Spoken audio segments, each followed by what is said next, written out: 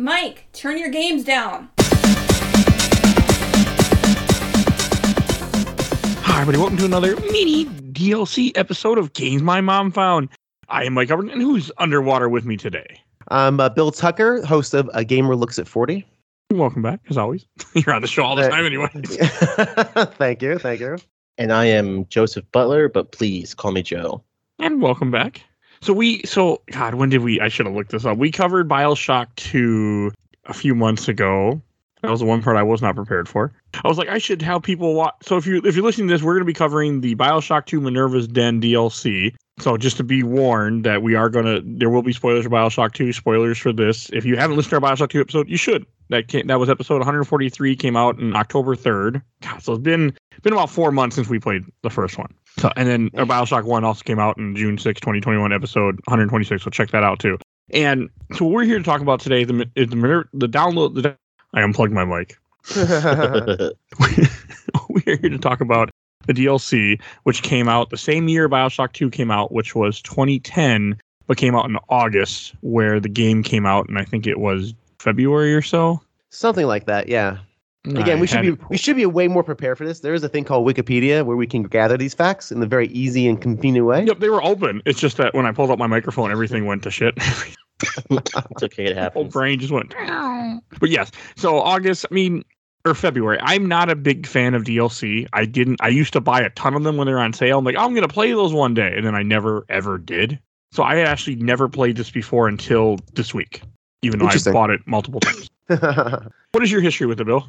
I didn't play it also when I originally played BioShock 2 way back when it was kind of sort of released. I played it for the first time after we played BioShock 2, actually, for the show. And I said, I wonder if we're going to do the DLC on the BioShock 2 episode. I should probably knock it out just in case. And so I did, because I actually had an extra week to play it before the recording. And man, is it good. I've heard nothing but good things about it. And I really think this is an excellent DLC. We'll talk about it. But it does a lot of things right. And it really presents a different angle to the BioShock story, which I think DLCs need to do. But we'll talk about it. But that was my history with it. And then I kind of, before this recording, just kind of ran through bits and pieces of it. Kind of opened some old saves and just kind of did like 10 minutes on each save just to kind of refamiliarize myself. What about you, Joe? This is my first time playing it. It was a little weird. I really didn't know what I was walking into.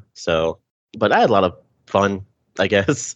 It was a DLC without giving away everything. I like the story a lot more in this one than the actual main story, I guess. BioShock's known for its absolute twist, and I'll give this one, it was pretty good. So I liked it.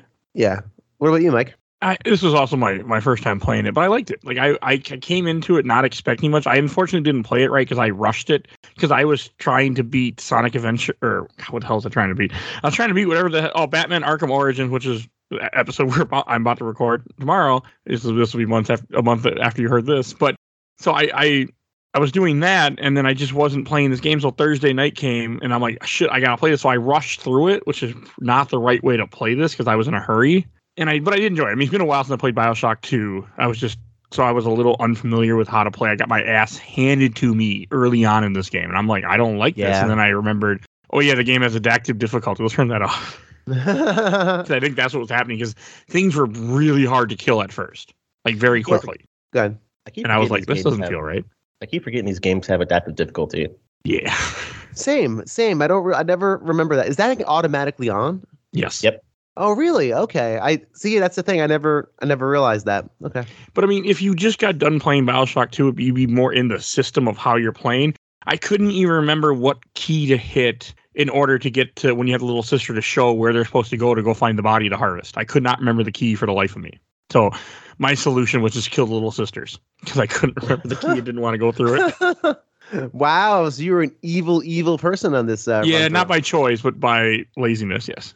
Because I'm like, I don't have time to go and do this harvesting thing again. Because I had forgotten about the harvesting thing. And then as soon as I started up this game, I'm like, oh God, this again. I'm like, well, fuck this shit. And I did it with one sister. Then the rest just were murdered. Turned into leeches. The harvesting is so fun. I mean, I don't know. I know we talked about last time. I don't think, Joe, you were too hot on the harvesting, but nope. Man, yeah, I love like just setting up the room, and all the rooms are very conducive to setting up your traps. Although in this one you don't get as many toys, and we'll talk about it. I liked it last time in BioShock 2, but this playthrough, because I was so short on time, I wasn't interested. That wasn't the game's fault. That was my fault for not starting this earlier in the week and waiting. So I don't blame the game for that. Right. That was just a me thing where I was just constraints. Plus, I just had a lot going on this week. Didn't want to play. Again, there is this thing called COVID, which is ravaging everyone's homes. So it's causing problems, obviously. But I think we can kind of get into the nuts and bolts of it. Maybe it's the big thing with this DLC is it introduces I think one new weapon, one new plasmid, a couple new enemy types, which I think is good. I like when DLCs add some stuff, but keep the core of it, and you receive things in a different order. So one of the big things in this is you get telekinesis first. That's your first plasmid, if I remember correctly. It is, and that also bothered me because I love the shocking ability, and the fact that I didn't have that upset me. Yeah, most people do like the shocking ability best, and you don't get that till like halfway through, which is really, really different. I love that. I think it's a good opportunity to give you a very powerful plasmid, which telekinesis is very powerful. You learn how to use it. A lot of the game is really no issue. Because you can throw anything, basically, especially anything that explodes. Other dead splicers are really good for throwing, so it's good. And you start with the ion gun, which is brand new to the DLC. It's kind of like this steady damage laser that kind of burns through ammo pretty quick. Kind of like like a flamethrower almost, but direct laser beam. Fine. Better than the rivet gun, so there's that. Oh, the rivet gun is still useless to me. I got it, of course. Totally I never liked it. It just isn't powerful enough for what it is.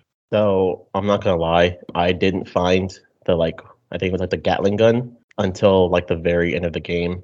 There's a Gatling gun in this game? Yeah, you can find ammo for it. Oh, I did not find it then. Yeah, there's the only thing you don't get. I guess they replaced the slot for the camera because it's a DLC and it's short. They replaced the camera with the ion beam, which I did love. It's such a neat weapon. It's cool. Yeah. Yeah, I didn't find it until I think the very last part when you're fighting enemies, and I think one enemy's dropped one. I was like, "Oh, cool! Now I have one. Now I'll just use this for the rest of the playthrough." Yeah, basically, right. I think I didn't find it at all. Yeah, no, it definitely. Like you said, it kind of you have that little end game weapon, which is nice. I mean, you get the rivet gun after you get the shotgun. Like, there's no reason for a rivet gun after you have a shotgun. I didn't get the shotgun until way later. Really? Okay, maybe my order's wrong. I love the shotgun. I was upset when I didn't get the shotgun because I got it midway through this, probably in the second area by the time I finally found it. That sounds about right. I also didn't explore as much as I normally would because I was rushed. I was just another thing that irritated me with this game. That wasn't the game's fault. This is again my fault because I was rushed. But the fact that the arrow isn't there all the time. There's a good chunk of the part where you're just running around trying to find a plasmid and you don't have the arrow. And I was like, come on, I want to know where to go. And again, not the game's fault, just me rushing.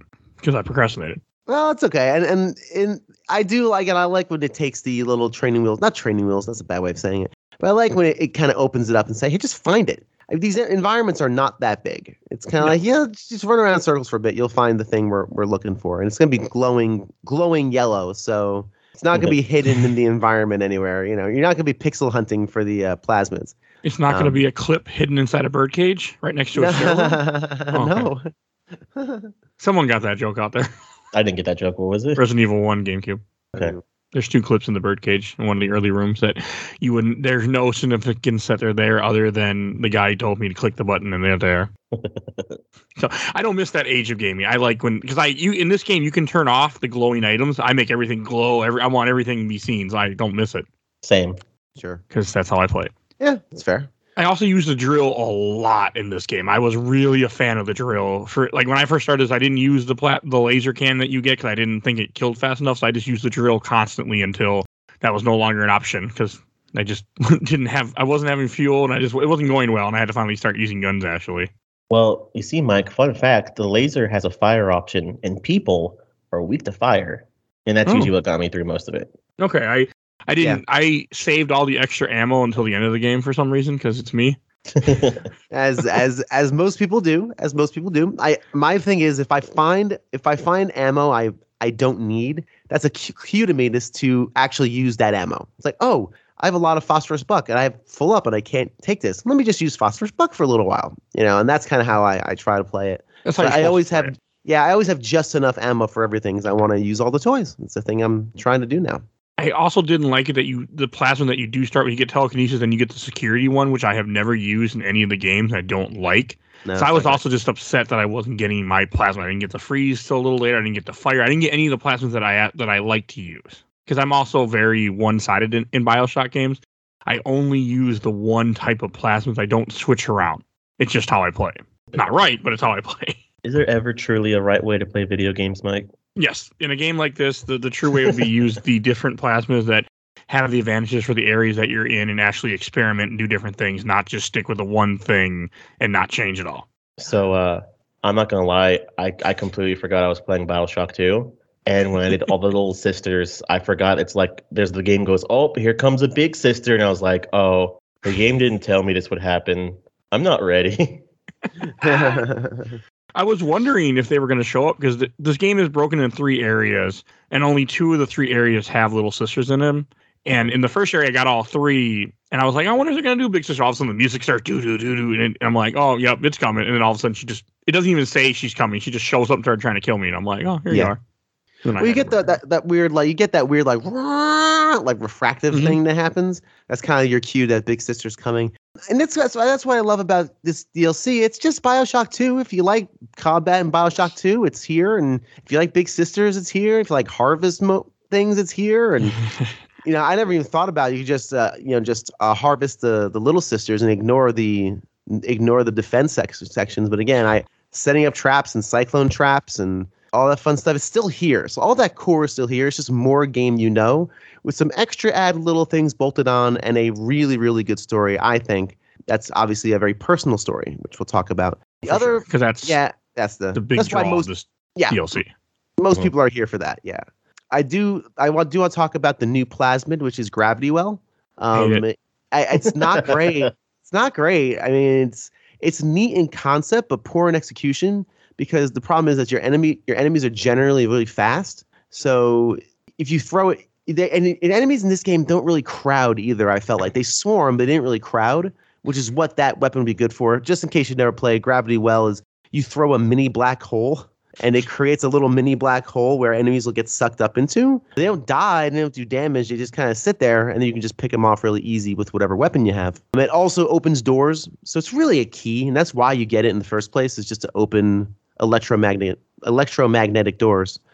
Joe, what did you think about Gravity Well? Oh, I loved it. It was so silly. Oh, neat. Yeah, like it was silly using. That's the only reason why I like using it, because you throw it and the enemies just go woo. Oh, it's extremely silly. I mean, my silliness is Cyclone Trap. That's why Cyclone Traps are for me are fun, because it's just very comic-y, like Looney Tunes, whoop, whoop, whoop, whoop, whoop, and then they fall and hurt their heads. It's great. Yeah, Cyclone Trap's always best. Oh man, do I love a Cyclone Trap? Was that in this game? Yeah. Oh, yeah. Okay. I guess I didn't buy very many plasmids. I was just doing I bought the ones that I like, and that's all I used. I also messed around with Winter Blast a little more in this time around when I was just playing through it a couple nights ago just to refamiliarize.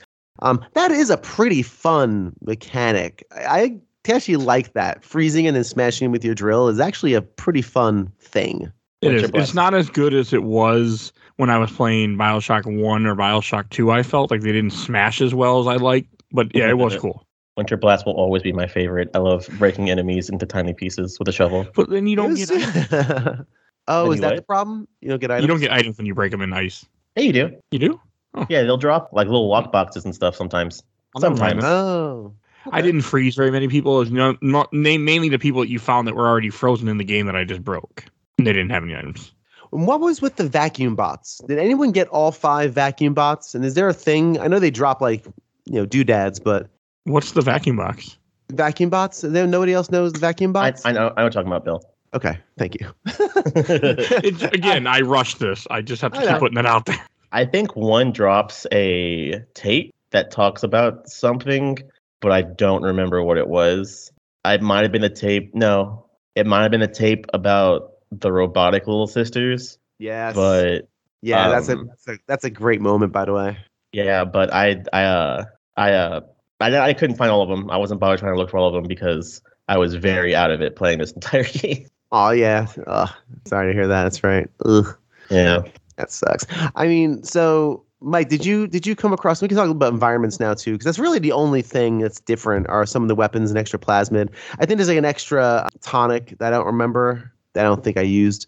Maybe there were like some of the extra like just ones that help a little bit, but I don't remember anything that stood out. I would just grab them as they came. I didn't really pay attention. Right. The ones so the environments, of course, is pure BioShock, and this will lend into the story a bit.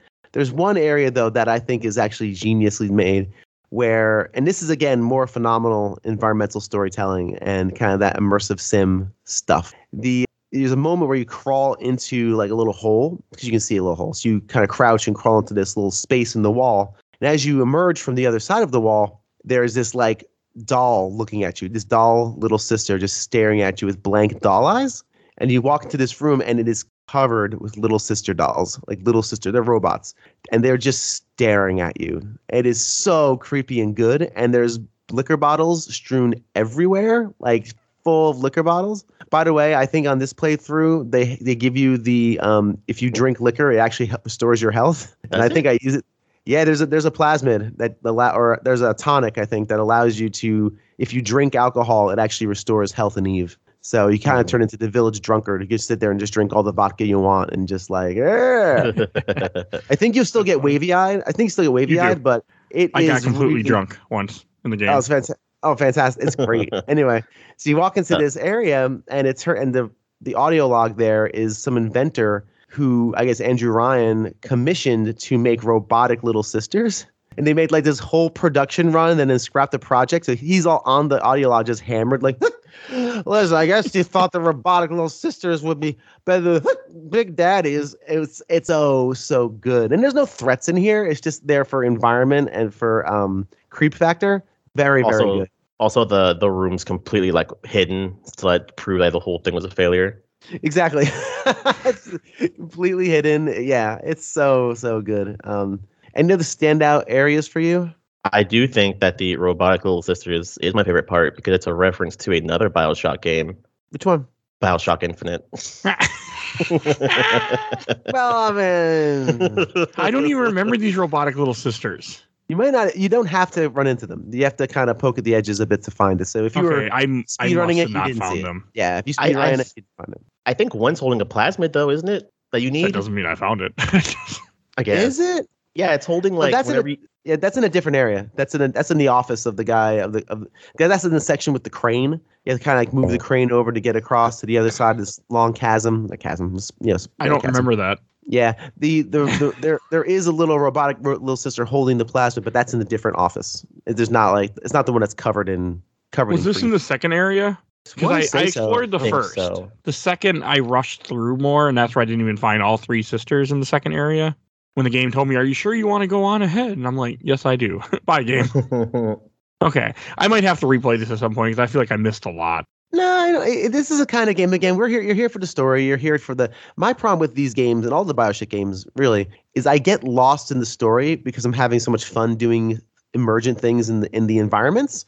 So it's like, oh, get the computer code, and I just forget when I'm getting a what? Oh, here I'm at the shiny yellow thing. I'll hit the button.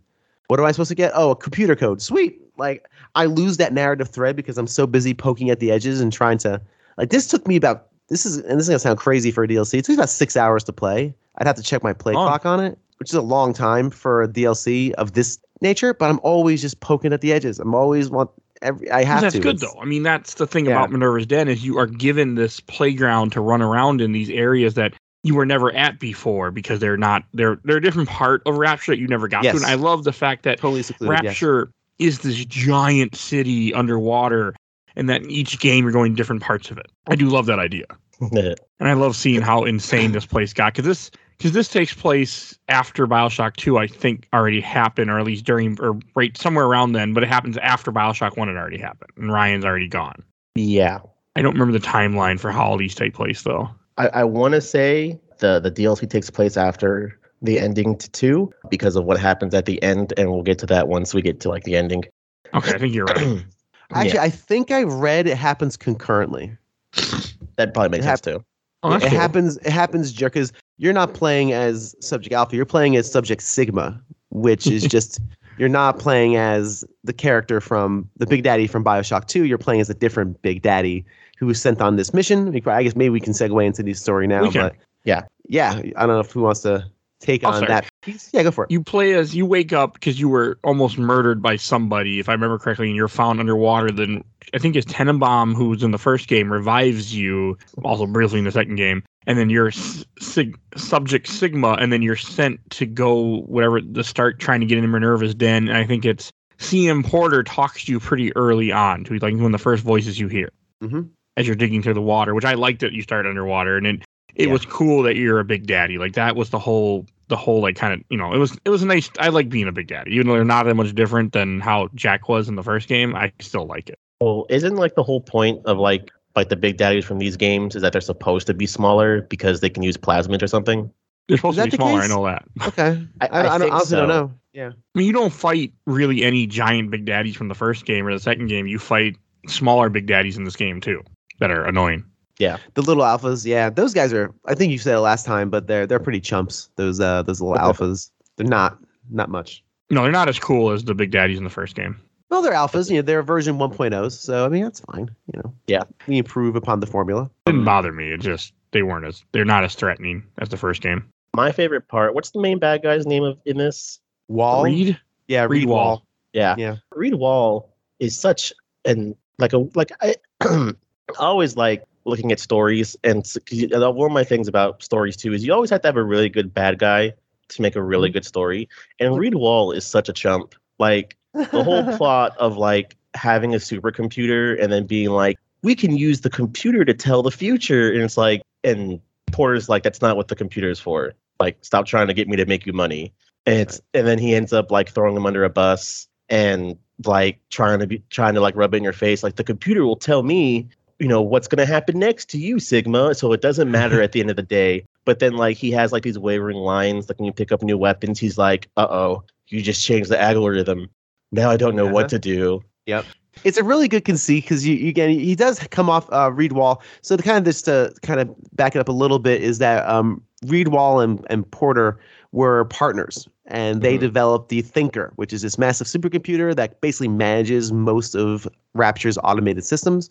Porter had had higher ideals for the machine, as well as some other intentions, which we'll talk about. And then Wall, of course, like you said, he wanted to create, and I'm just reading this off the screen here, but the predictive equation, which is basically, hey, I want to be able to predict the stock market and predict, football futures games and football game. Right, exactly. Gamble.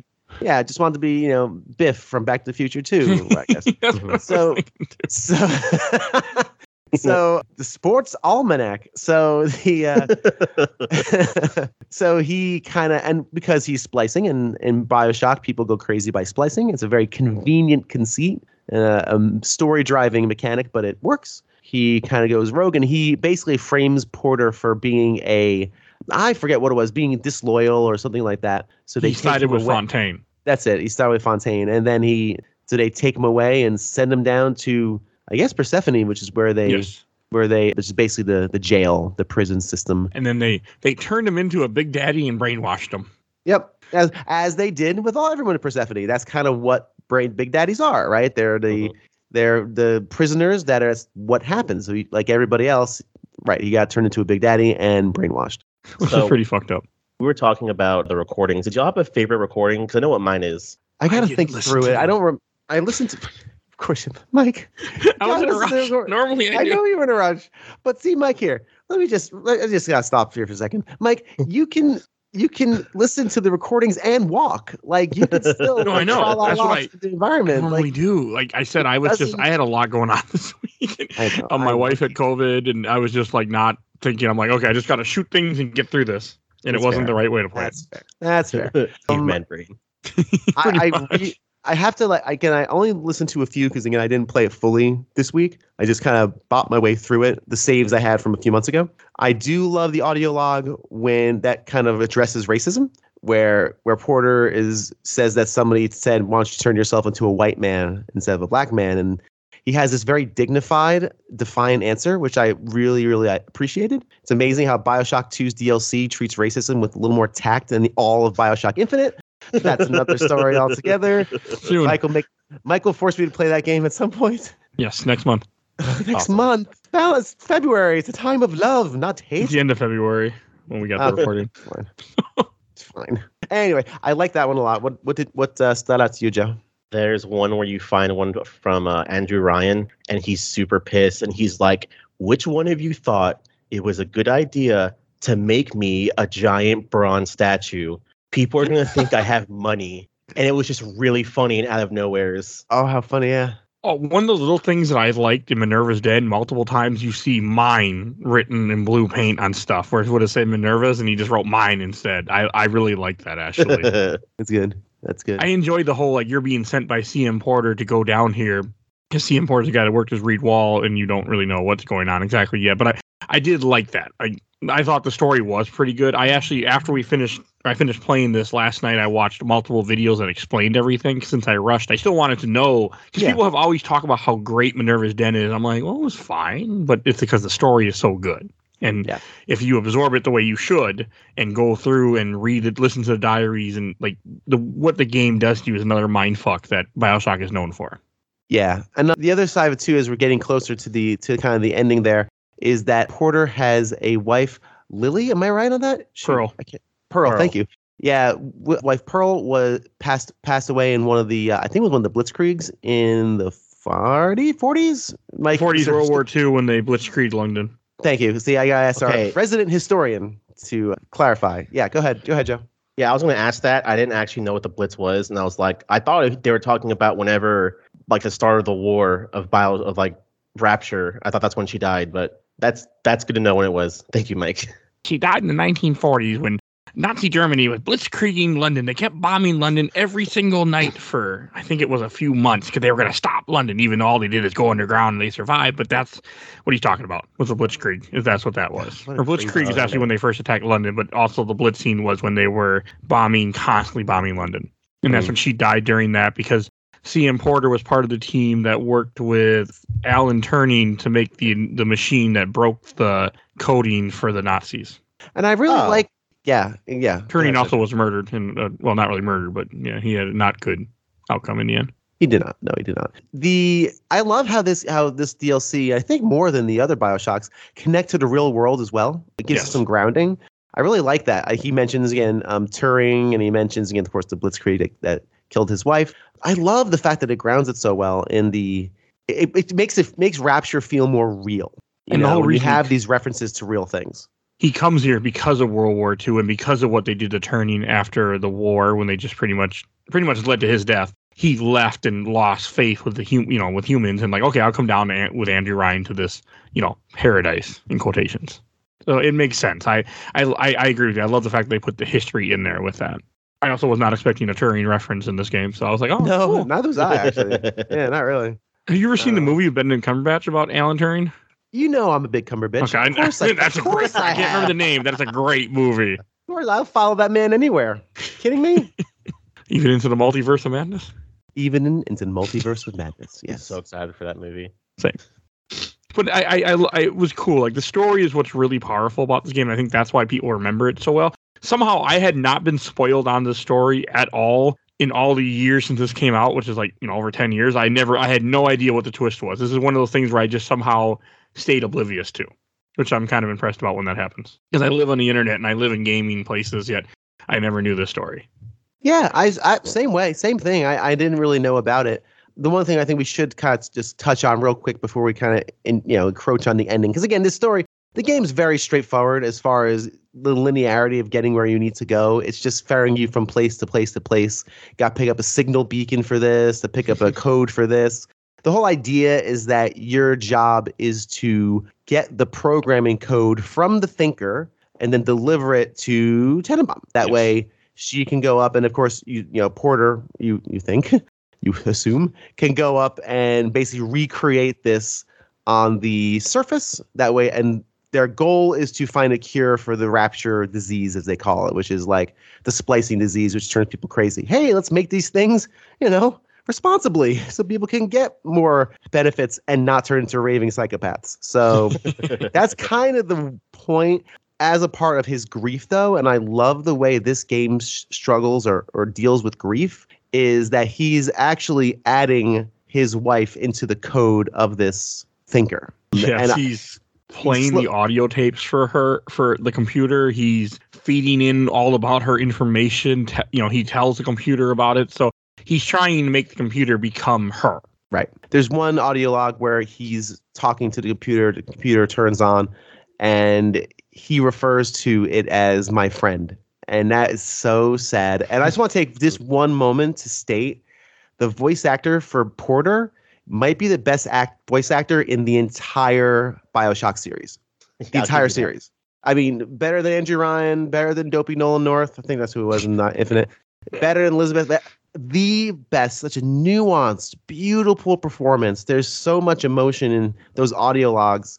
It's just textured and it's just gorgeous. It's my favorite vocal performance in the entire series.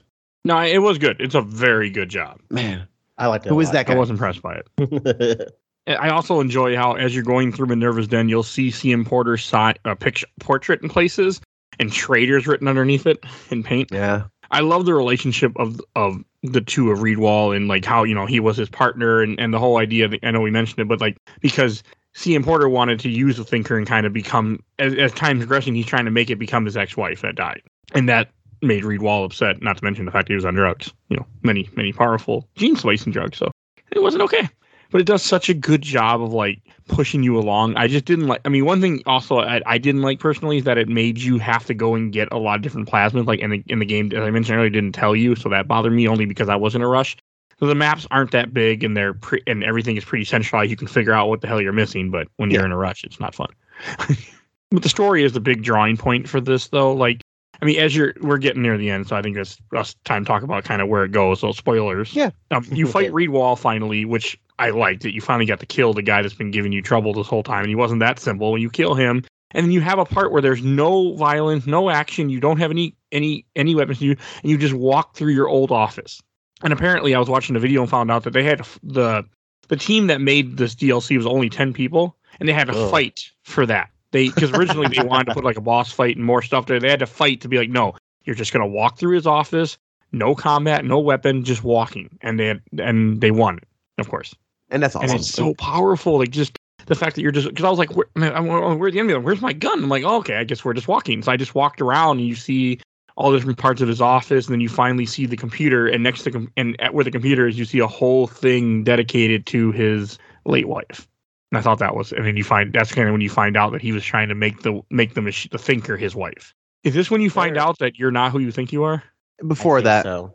Okay. As you're approaching, you start to realize, like for me, like it really held the surprise pretty well. And then towards the end, I'm like, okay, so I'm sure I'm gonna find out who I am as Subject Sigma. There's only 2 characters in this whole thing, really, and I'm like, am I Porter? So you come to learn that you are Porter and you've been guided by the Thinker. That's who, and the Thinker is using your voice because it's the voice it knows the best, which is a really, really cool. It's a very interesting idea. And like I said, you were going to go up with, like you guys said, once you've defeated Wall, which is a tricky battle. That's not, it was not easy. It's not easy. I mean, it's the second that you hit that button because the idea is that Wall, rather than give you the programming code to let you take it, decides to just blow the whole damn thing up, which would have effectively destroyed Rapture because that's the engine that keeps everything going. So he kind of like flips again, never understand why these things have self-destruct sequences. Like, why would you do that? Like, it's like building a car that says, make the wheels fall off. Boom. Why would you make the wheels fall off button? It doesn't ever make sense to me. Anyway, he sets the thing that makes it going to blow up. And it throws like 3 Big Daddies at you in a row. Like it throws 3 or 4 of them like right at your doorstep. And I know these are the alphas that are not too big a deal, but in mass, like a swarming, like a splicer, I got wrecked pretty hard a few times in this. But of course you prevail at the end. And yeah, you go into that awesome ending, which is just this beautiful little walk through his office. And you guys captured it perfectly. And he goes to the Beta Sphere and Tenenbaum is there. And I'm sure she's going to Big Daddy you once you get up there. And you have the programming code, and good things are ahead, I guess. Because Tenenbaum's in BioShock 2, but she's only in it for that little part, right? If I remember correctly. You only hear her. I don't even think you see her. Oh, I think you were. You said something earlier, Mike, about the games coexisting with each other. I think there's a part in BioShock 2 where she's like, "Okay, I'm leaving. Bye." So maybe they do. Yeah, there is. Yeah, they do coexist with each other. Okay, so yeah, because it's early on that you see her in the first area through a window, then she takes some little sisters and leaves, and then you don't hear from her again, and then now we know she goes here and then leaves with Sigma. Porter. Oh. Yeah. Same Subject difference, Sigma, but yeah. Porter, same guy. So I want to rewind a little bit because we're talking Sure. about Bill talking about voice acting. I really think it's really interesting that when you find the tape of him talking about, oh, okay, computer, I want you to turn into Pearl, and the thinker does, and he goes, no, this isn't right, this isn't cool, I can't do this, and the computer's like, no, it's fine, I'm completely fine. He's like, no, I can't do this. You need to stop it like right now. And I actually think that's actually pretty interesting. Yeah, shades of morality in an immoral world, right? Mhm. That's really, really, really good, and that's what makes him such a nuanced, interesting character. He has a Randian. He came here to make something amazing, and realize that the world he's in is not so much, and to deal with his grief. Which I think it is very. We're talking about WandaVision, Mike and I think next week. Yes. So that's what that show is all about, which is great. It's good. I think it's really good, and it's very touching and beautiful. And the final shot of him, leaving in the bathysphere is. Or I think just the bathysphere closes and that's the end of it. Yep. And you get a little picture of the armor off and then him at a gravesite. Yeah, that's right, because it does give you that coda. Yeah. I'm not 100% sure, but I'm also really sure that's not how that works, because someone released a picture of like what Big Daddies look like, and they are just big pink meat men. Like, you don't big. Go ahead. You don't just take off the armor and be like, I'm okay. Like, especially because like in BioShock 1 and 2, they're Big Daddies for like a long time. So like someone was like, oh yeah, here's a concept art for what Big Daddies look like underneath their armor, and they're just big, like their heads formed to the helmets, just big pink meat men. It's so funny. That's a good point. I honestly don't know. I mean, yeah, I don't know. That's a very good question. But I guess you're right. do anything I with the rapture art. magic. I guess I don't know. Maybe because he's a different type of, Big Daddy, because he's not the ones from the first game. The Alpha series, they are a lot smaller. So maybe That could be it. because there are the concept art that you're talking about, or at least the images that came up when I Googled, are only the Big Daddies from BioShock 1. There is nothing from 2 where it's half, like you can see the inside of them. Oh, okay. Yeah, maybe that's what it is. It's just 1 has the really, really ugly stuff. It's like a deformed creature. So yeah, that's not something I need to see. Okay. I'm not going to click on it. Don't do that. Yeah, that's okay. I think sometimes when you with fiction like this, you have to kind of trade the realism for good moments. And I totally get it, Joe. I think that's actually a really good question.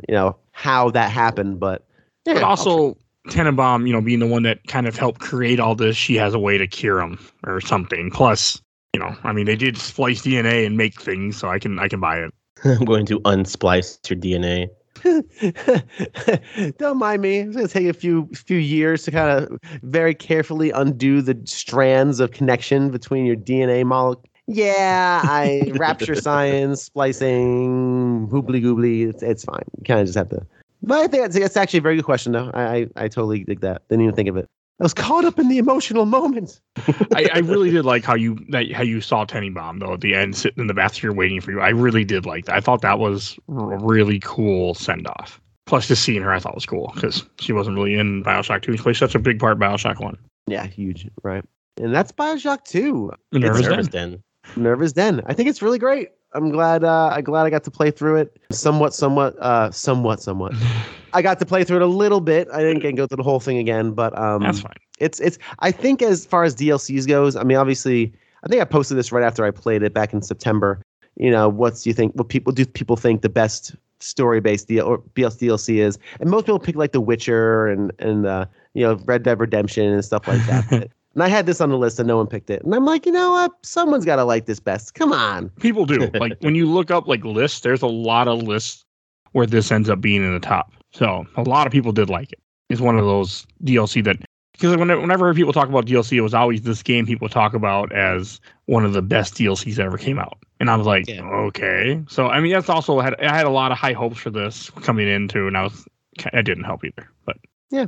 No, it's really an excellent DLC. It kind of does everything I think a DLC ought to do, which is, again, just kind of add new dimensions and flavors to the core game. It's confident in its core game. It says, I know this combat's good. We know the plasmids are fun. We know harvesting's fun for most people. Sorry, Joe. Which Yeah. leads me up to Go a for it. separate question. Does the Yeah, go for ending not matter if you harvest little sisters? No, there's No, only I- one ending. Okay. Huh. They didn't do multiple endings in this game. They also reused all the assets, obviously. That's why it was such a small team, because they're like, here's everything we did in Bioshock 2. Here you go. Yeah, I think they literally reused so Yeah. much stuff like for that reason, which is interesting. It's another thing, Joe. Yeah, it kind of undercuts the point of Bioshock, which is that exploration of morality, where literally there's, I guess, I didn't even think of that. I guess there's no difference between killing, harvesting, and saving, huh? Nope, I thought there would be, but there was not. I looked it up. So it doesn't matter how you play it. Oh well. You just get more Adam if you don't harvest them. If you save them and then have them harvest the bodies, and then instead of just turning them into a leech like I did. Yeah. All right, and last thing I do want to say about this before we go to Shelf Stacker Box is the team that made this game went on to make Gone Home. Oh. Yes. Yeah. Because these guys were putting on Bioshock Infinite, but they didn't like working on Bioshock Infinite, so then they left, made their own studio. Some of them did, and made Gone Home. They Fulbright, is that right? Fulbright Fulbright Studios? Company, yeah. Yeah. I have never played Gone Home. I own it, but I have never played it yet. Well, you and I may have to talk about it then for a certain other podcast. Gladly. That's a coming. That's I need to here. play it, so That game Oh. sure is different. I do love that game. Gone Home is such a beautiful expression of what a walking sim can do. Which I don't like the term walking sim. I'll say it a bunch of times, but yeah, it's a very, very, very good game. Very beautiful game. I like walking sim as a term, though, completely. I think it makes perfect. I don't think it's an insult. I think it makes perfect sense. But I understand where you're coming from. I don't want to be like, In 90% of them, you do more than walk. Like walking sim implies that you're just like sashaying through a forest, going, "Oh, that's pretty." I don't see it that way. I see it more as walking sim being a game that doesn't have combat that you just experience. I know it is supposed. But I to get what be. you mean. I get 100%. Not a great what you mean. name. I know what it means. But yeah, anyway, it's right, it's well, fine. As a shorthand, it's fine. Shelf Stacker Box. Bill, what about you? Oh, this is a shelf. This is an easy shelf. Not to belabor my points that I belabor. It's a really just great addition to an already excellent game. And the combat's still fun. The additions are fun. I like the ion cannon. Gravity Well I didn't use very much, but none of it detract. And it does feature my favorite voice performance in Bioshock. And it's got a very touching ending. It deals with grief in a sensitive way. And it's still just Bioshock. Like it's just Bioshock 2, just more of it, more areas, a new level. Yay! Just give me that stuff. So easy shelf for me. Okay. What about you, Joe? I have to go with Shelf. It goes up there with Bioshock 2, even though Bioshock 2 is okay in my book. I like the DLC a little bit better. So, if you ever have a chance to play Bioshock, it's like, man, I need something to help perk up my taste in this. It's like, oh yeah, the DLC is really good. So I'll put it on the shelf. Okay. And I'll go last. I'm actually going to put this on the stack. I enjoyed it, but I didn't really I didn't get absorbed into it the way I should have. And again, my fault, as I've said many times this episode. I was rushing, but I did enjoy it. It is very good, and I also recommend that everyone should play it. Even if you listen to this, it's still cool. Hopefully you didn't listen to this after you already played it, but still, I highly recommend it. All right, and Bill, where can people find you at? If you fancy another podcast to put into your pod player of choice, may I recommend A Gamer Looks at 40? It's kind of like an oral history of games as told through the people who lived it. Everyday people who played it. It's a collection of stories. Each episode is either a different topic or a different era.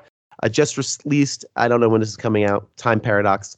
I don't As of this recording, it's released my walkthrough of the early days of PC gaming. So I got people talking about the PCs they own, the games they played on it. I have a Lucasfilm episode coming up. I have a Doom episode coming up. And it's just lots of different people, streamers and YouTubers and other podcasters and just family members and just people I found off the street. Hey, come here. Want to talk about Doom? Sure you do. It's a neat show. I also have a Patreon that just launched a few weeks ago. There's going to be 2 extra podcasts on my second tier, one of which Mr. Mike Alberton is going to be helping me with. One of them is about those random games our aunt found. I did not call games my aunt found, Mike, just so you know. My brother and I just going to talk about, those random weird games well-meaning family members got us, but didn't know our list. So they get us games like, Journey to Silius, which is actually a really good game, or like I've Tasmania. never heard of, by the way.